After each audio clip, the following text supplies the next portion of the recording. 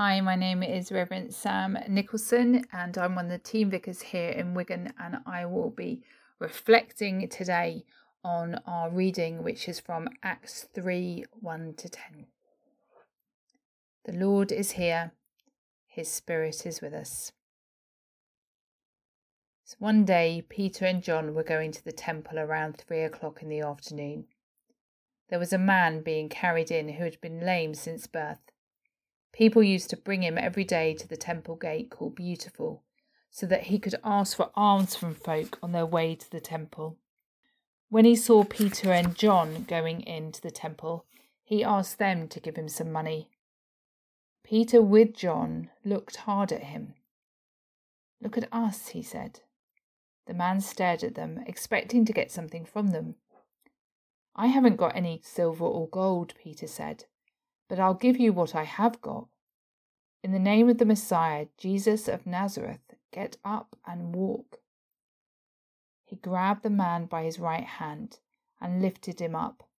At once his feet and ankles became strong, and he leapt to his feet and began to walk.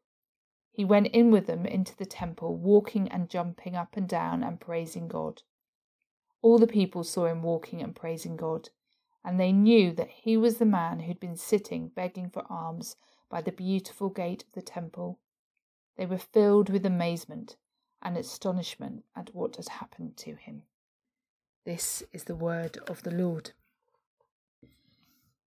Peter and John went to pray. They met a lame man on the way. He asked for alms and held out his palms, and this is what Peter did say. "Silver and gold have I none, but what I have I give to you. In the name of Jesus Christ of Nazareth, rise up and walk." He went walking and jumping and praising God, walking and jumping and praising God. In the name of Jesus Christ of Nazareth, rise up and walk. I can't listen or read this reading from Acts without thinking of this old chorus that I just read to you.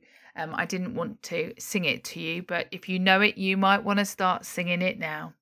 But I love this passage. It's a beautiful passage which speaks into the power of Jesus' name.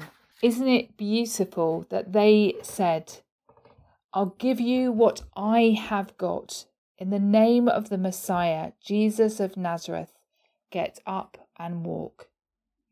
I want to give to you what we have got. Peter and John were going to the temple to pray, and on their way they met a man who was lame. He was begging outside of the temple courts, wanting Peter and John to give him money. I love the part where it says Peter and John looked at him and asked him to look at them. There was human connection. Is that a challenge for us when we see someone in need, to really look at them, to truly see them? Anyway, Peter and John said they had something, or indeed someone, much better than money. So they prayed for him in the name of Jesus.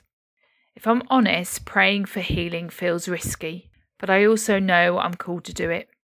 More recently, I felt completely compelled to pray for someone related to one of my sisters. He was very ill, and at one point his wife had been called into hospital because they believed he would die. I and others kept on praying. He is now back at home, and my sister declares it a miracle. Do I understand it all? No. Have I prayed and haven't got the answer I wanted? Yes. Does that mean I will stop praying for healing? No. Interestingly, the man in the story was prayed for outside of the temple courts. I wonder if God is calling us to be bolder outside in our communities in Wigan. It might feel risky, and obviously these things have to be done sensitively.